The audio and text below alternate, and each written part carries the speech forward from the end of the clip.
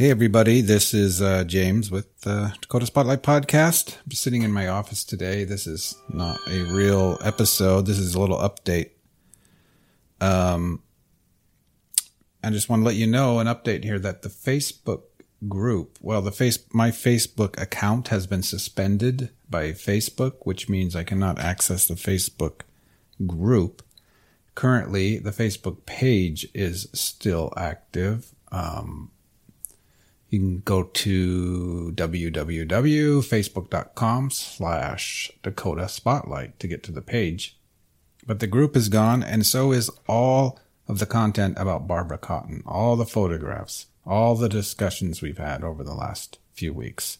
I don't know why it was suspended.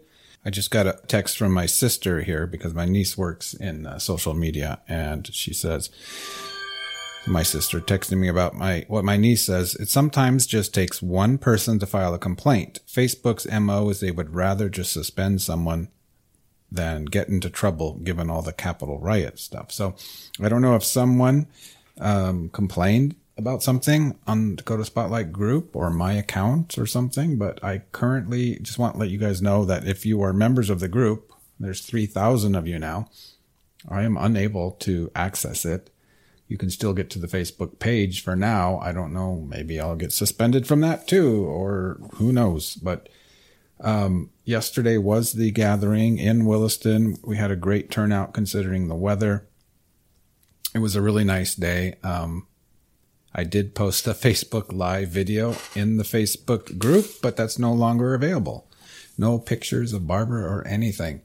Otherwise, for updates tomorrow, Tuesday the 13th, I'm going to be interviewing the person who arrested Frank De La Pena in 1981, the sheriff at the time. So obviously he'll have hopefully some interesting stories about that and about De La Pena and the suicide. This is obviously not a very well polished episode. I'm just putting this out there tonight because I want you guys to know, why is the Facebook group basically gone? I mean, the content, there's no pictures of Barbara or anything in there. So I don't know what's going on. Maybe I'll know soon. So thank you for listening, and I'll see you guys soon. Thanks. Bye. I think you guys have done a good job. I don't think we would be here right now if it wasn't for you or my mom or Kent and Kathy. And It's pretty special to see everybody come together all this time later and try to get some sort of resolution. Yeah. It is pretty cool. I agree. So that's what I'd say too, is thanks to you for all your efforts and all your work and everything you've done to keep her name alive and as well.